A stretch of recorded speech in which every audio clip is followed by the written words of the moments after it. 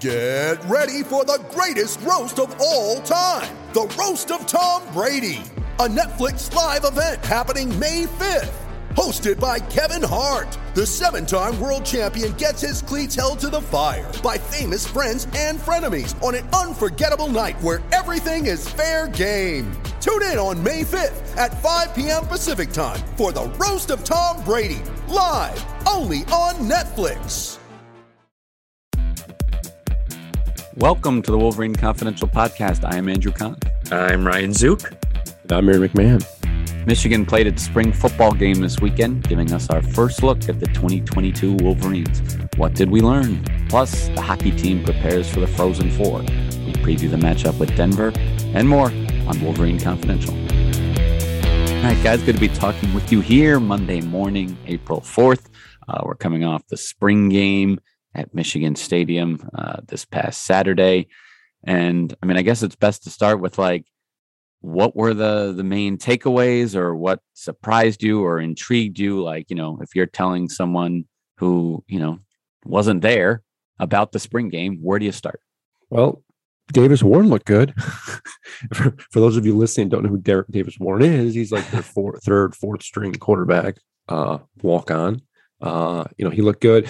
It's Saturday. For those who didn't watch or maybe weren't paying attention or whatever the case may be, Michigan played a lot of the backups. The first quarter, maybe first half of the first quarter, were pretty much the starters. Cade McNamara was, interestingly enough, in all white. Keep in mind this was maize versus blue. So he threw for both teams the first 4 drives, and he took them out. Guys like, Blake Corum, for instance, got a handful of carries and got pulled out. So you saw a lot of backups, a lot of true freshmen, a lot of third and fourth string guys you probably normally wouldn't see on Saturday. But it was interesting, I guess. Davis Warren looked good. We had heard about him in the spring, that he had shown flashes and was pushing for that third string spot behind Cade and JJ. He was 12 of 23 for 175 yards. But really, I think what really impressed me was his arm. I mean, the dude's arm strength looks fantastic. He made a couple of poor decisions, overthrew a receiver in the end zone, but his mobility and his arm strength, I mean, I was talking to Ryan in the press box during the game and afterwards. I'm like, if he really wanted to push for a scholarship somewhere else, whether it's the MAC or the Sun Belt, he could probably get it. He looked pretty good. I mean, Ryan knows the story better than I do, but he hasn't really played much. And I thought for the first time in front of live folks and live game action, I thought he looked really good. Yeah, no, I mean, yeah, I talked to him when he committed to Michigan as a walk-on last year, and I mean, the what he's had to battle just to get on the football field again. I know he was diagnosed with leukemia in his high school career, missed basically 2 years of high school football, and has just been thrown to kind of get back in shape. And I mean, he was down to, he lost a ton of weight, had to put that back on, and then still got an opportunity at Michigan. And we asked a few guys after the game, like, how surprising was it to see Davis kind of go out there and ball out. And he's like, well, he was the scout team player of the year last year. He's been doing it in spring a lot. So they weren't very surprised to see him go out there and perform pretty well.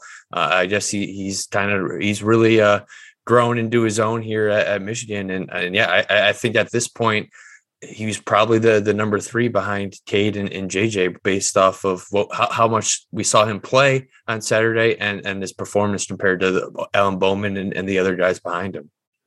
Not to be outdone either. Alan Bowman was 9 of 19 for 100 yards. He threw 2 touchdowns, including a nice bomb to Darius Clemens down the sideline. So Alan had his moments as well. But yeah, I mean, from Michigan's quarterback perspective, if we learned anything on Saturday, it's that they have a deep and talented room. I mean, they legitimately are like 3 and 4 deep. And you can make the argument if Bowman is in fact 4, I mean, that's a former starter at Texas Tech. I mean, that's no knock on him. I mean, he's a talented guy too, and we saw some of that on Saturday. So he was probably the biggest takeaway. Tavier Dunlap, redshirt freshman running back, got quite a bit of action, 18 carries, 73 yards. He had a touchdown as well. I mentioned Darius Clemens. He had 3 catches. He looked pretty good out there. They got the tight end, Colston Loveland, true freshman, involved in a trick play, a 31-yard catch.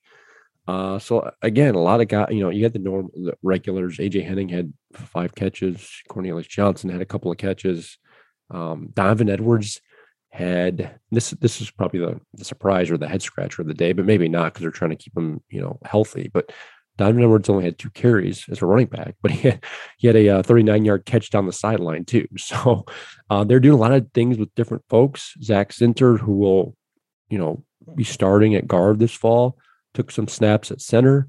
So you had a lot of weird stuff going on. Michigan clearly wasn't trying to show too much. Yeah, scheme-wise, it wasn't anything like we're going to see this fall. Like they even said, like, we're not trying to show anything here. So, like, any reads into what the defense might look like this fall or anything like that, or how the offense might change under new co-coordinators, that we're not getting anything we're not going to be able to glean anything from the spring game. It was more just individual performances and guys who may have taken a step forward from last year.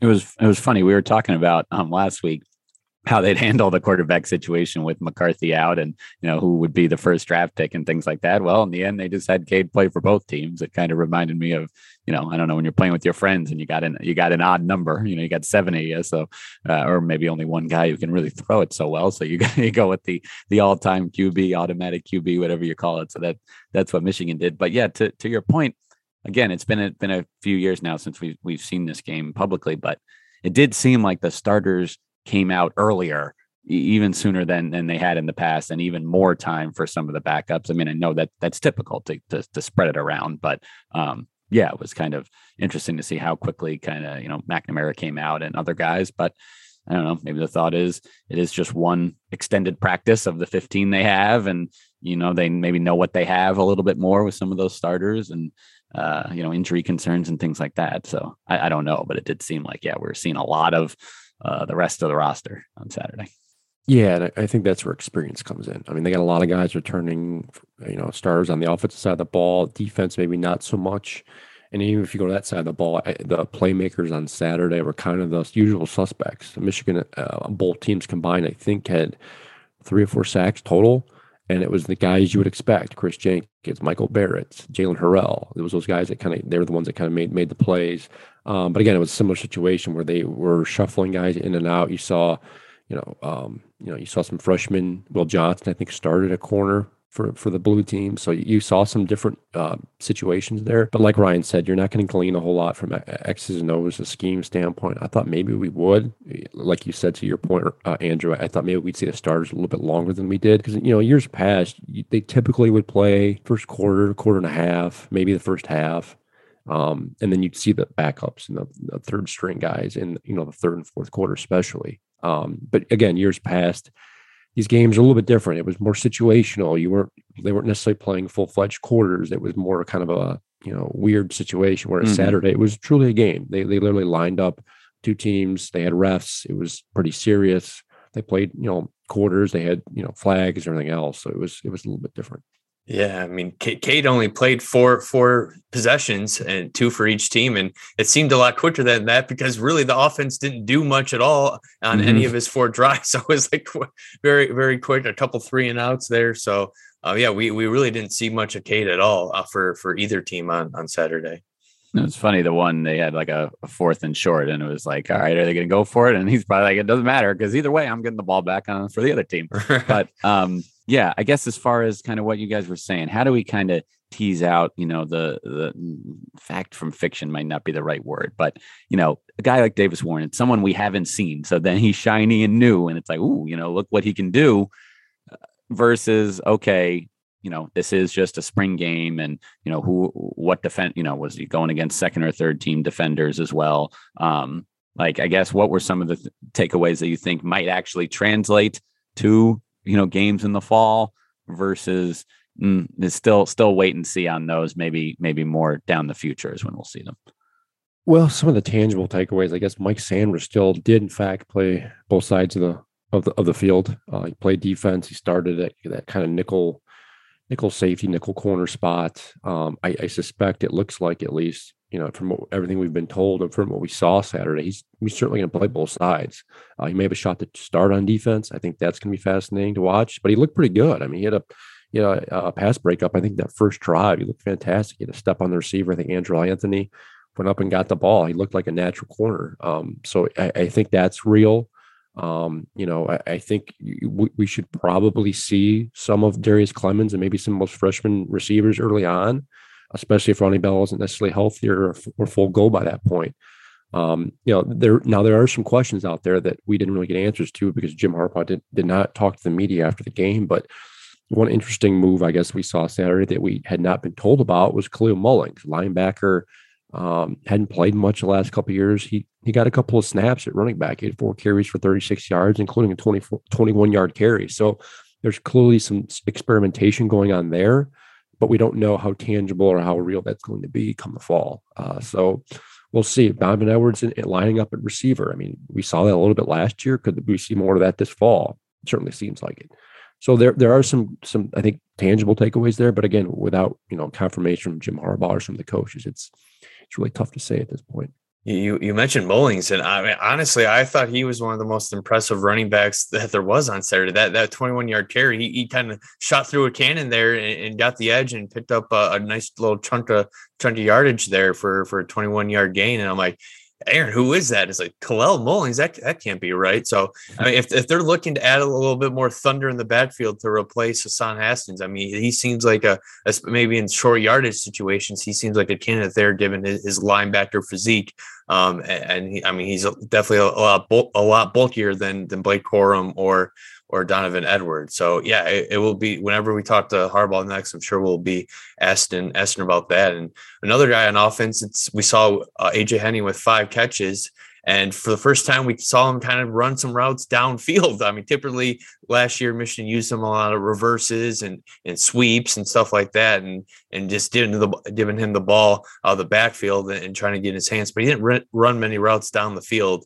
We'll see maybe if that's might happen a little bit more in the fall. Obviously, a crowded receiver room, but yeah, it's going to be really interesting to see how the receivers shake out here come September, because there's a lot of bodies in there and no clear number one guy. I mean, I guess Cornelius Johnson, but again, we don't know how Ronnie Bell's going to come back healthy. And then there's just a bunch of bodies there. So that stood out to me. Yeah. I mean, we've talked a little bit of defense, but I mean, kind of mostly offense here as we've, kind of broke down some of the players that caught your eye or whatever. Is there anything more from the defensive side? Again, new coordinator there. But like you said, as far as scheme and things, there wasn't much to take away, and we don't expect major overhaul on that side anyway. But that being said, there's a lot of new faces and a lot of key guys no longer with this program from last year. Anything on that side stand out that we haven't mentioned yet? Not a ton. I mean, schematically, they're lined up pretty similar to how they did last year. There's a lot of shuffling. A lot of younger guys did play. As I mentioned, Will Johnson started at corner for Blue. George Rooks got some run at defensive tackle. R.J. Moten played a ton. Quentin Johnson played a ton. Again, another name that really hasn't played much or hasn't come up in the last couple of years in the secondary. Rayshawn Benny got a lot of play. So it was a very similar situation on that side of the ball, where you got a lot of younger guys that got a lot of snaps, a lot of time to work. So we'll see how that shakes out. But we talk about a lot of the questions on the defensive side of the ball. There are, but there's a lot of guys that have been around the program in this, in the team with the team for 2-3 years now. So I think you're going to see. I would not be surprised if you see a couple of guys that we haven't really heard much about get in this fall, whether it's in the secondary or linebacker, or the case may be. So I'm really curious to see how things shake out. As we've talked about, the last couple of podcasts, the scheme isn't going to change much. I think the alignments aren't going to change much. It's just going to be the names, and that's, I think, the question mark going into fall camp. Yeah, and as is typical for a spring game, we've been talking for 10, 15 minutes here, and we have yet to mention the score, because what does that really matter? But the blue team won 2012 for posterity's sake. The next time we'll see the Michigan football team, there'll be stories and there'll be interview opportunities and things like that. But next time we might actually, see them in uniform out on the field probably will be September 3rd, the season opener against Colorado State. We've talked about the non-conference schedule already, and when will again as we get closer to the season, but it's certainly not great. Colorado State, Hawaii, and Connecticut, and then a Big Ten. They open at home as well, so 4 straight home games to open the year without a break. But yeah, that's kind of a wrap on the spring game. But the hockey team is playing in the Frozen Four. Thursday is their game against Denver. Ryan, you'll be there in Boston. When you leave? You leave tomorrow night? Tomorrow night. Yep. Tuesday night. Yeah. So I guess, what do we need to know about this opponent and Michigan's chances of getting to the championship game? Honestly, when you look at this Frozen Four, like this two really intriguing matchup. I mean, and as far as this Michigan-Denver matchup, I mean, this is two blue blood programs, but they haven't met since 2022 or 2002. So it's been a while, and they both have had success in the NCAA tournament over the years. So yeah, I mean, I think it's going to be fascinating. Two of the most potent offenses in the country. Obviously, Denver leads the country in scoring, and I mean, yeah, obviously a lot has been made about Michigan's NHL talent. But Denver's pretty loaded too with a bunch of NHL draft picks. I think they have 12 on the roster, and one of them, Bobby Brink, a second-round pick, leads the country with 56 points this year in 39 games. Yeah, I mean, he's going to be tough to deal with. A Hobie Baker Award finalist. So, but it's not just him. I mean, they have a lot of depth up front, a mobile defense. So they're built pretty similarly to Michigan. So it's going to come down who makes a save, who capitalizes on their chances, and who stays out of the box, in my opinion. I think it's going to be a really close game, and I think it could be a toss-up. I mean, they're both number one seeds for a reason. So, yeah, I mean, I really don't know what to expect here, but I think it's going to be a close game, and it should be a fun game to watch. They survived the regional round. I mean, Michigan was one of the few teams that didn't play super tight games. I know the second game against Quinnipiac got tight there and hairy in the third period. But I mean, I think I was looking this up earlier and trying to remember. But as far as like there was a ton of one goal games and several overtime in those opening rounds, but Michigan was not among them. But now you expect that to maybe change. I don't know. Michigan got off to a good start in their first two games, which will help. But yeah, I don't know. It seems like a lot of offensive firepower in this game for sure. Yeah, and Denver actually hasn't started very well in their two games, and they allowed their first goal in both games against UMass Lowell and Minnesota Duluth, and they were tight throughout, and they scored both of their game winners late in the third period. So a couple 1-goal games for Denver in their opening two rounds. So yeah, I mean, but at this point you can basically throw those games out the window. Both teams have had longer than a week to prepare for this matchup. So yeah, it's and Michigan's headed back to the place where they last won a national championship back in 1998 when Michigan won in overtime against Boston College in Boston. So no local Boston teams this time. So I'd assume there would be a few more Michigan fans there compared to if there was a local team there. Because yeah, I mean, just watching highlights from that 1998 game, it was a loud building and a lot of Boston College fans there to cheer on their hometown Eagles. Yeah, Minnesota State on the other side of the bracket. Another great matchup. I love it. Yeah, no, it should be some good hockey. So Michigan Denver is the first game on Thursday, 5:00 start time on ESPN2 from the TD Garden in Boston. With then the championship 2 nights later, Saturday night. Should Michigan advance, trying to get its first national championship since 1998. All right. Well, that concludes this episode of the Wolverine Confidential Podcast. Stay tuned for more coverage on mlive.com/Wolverine. Thanks for listening.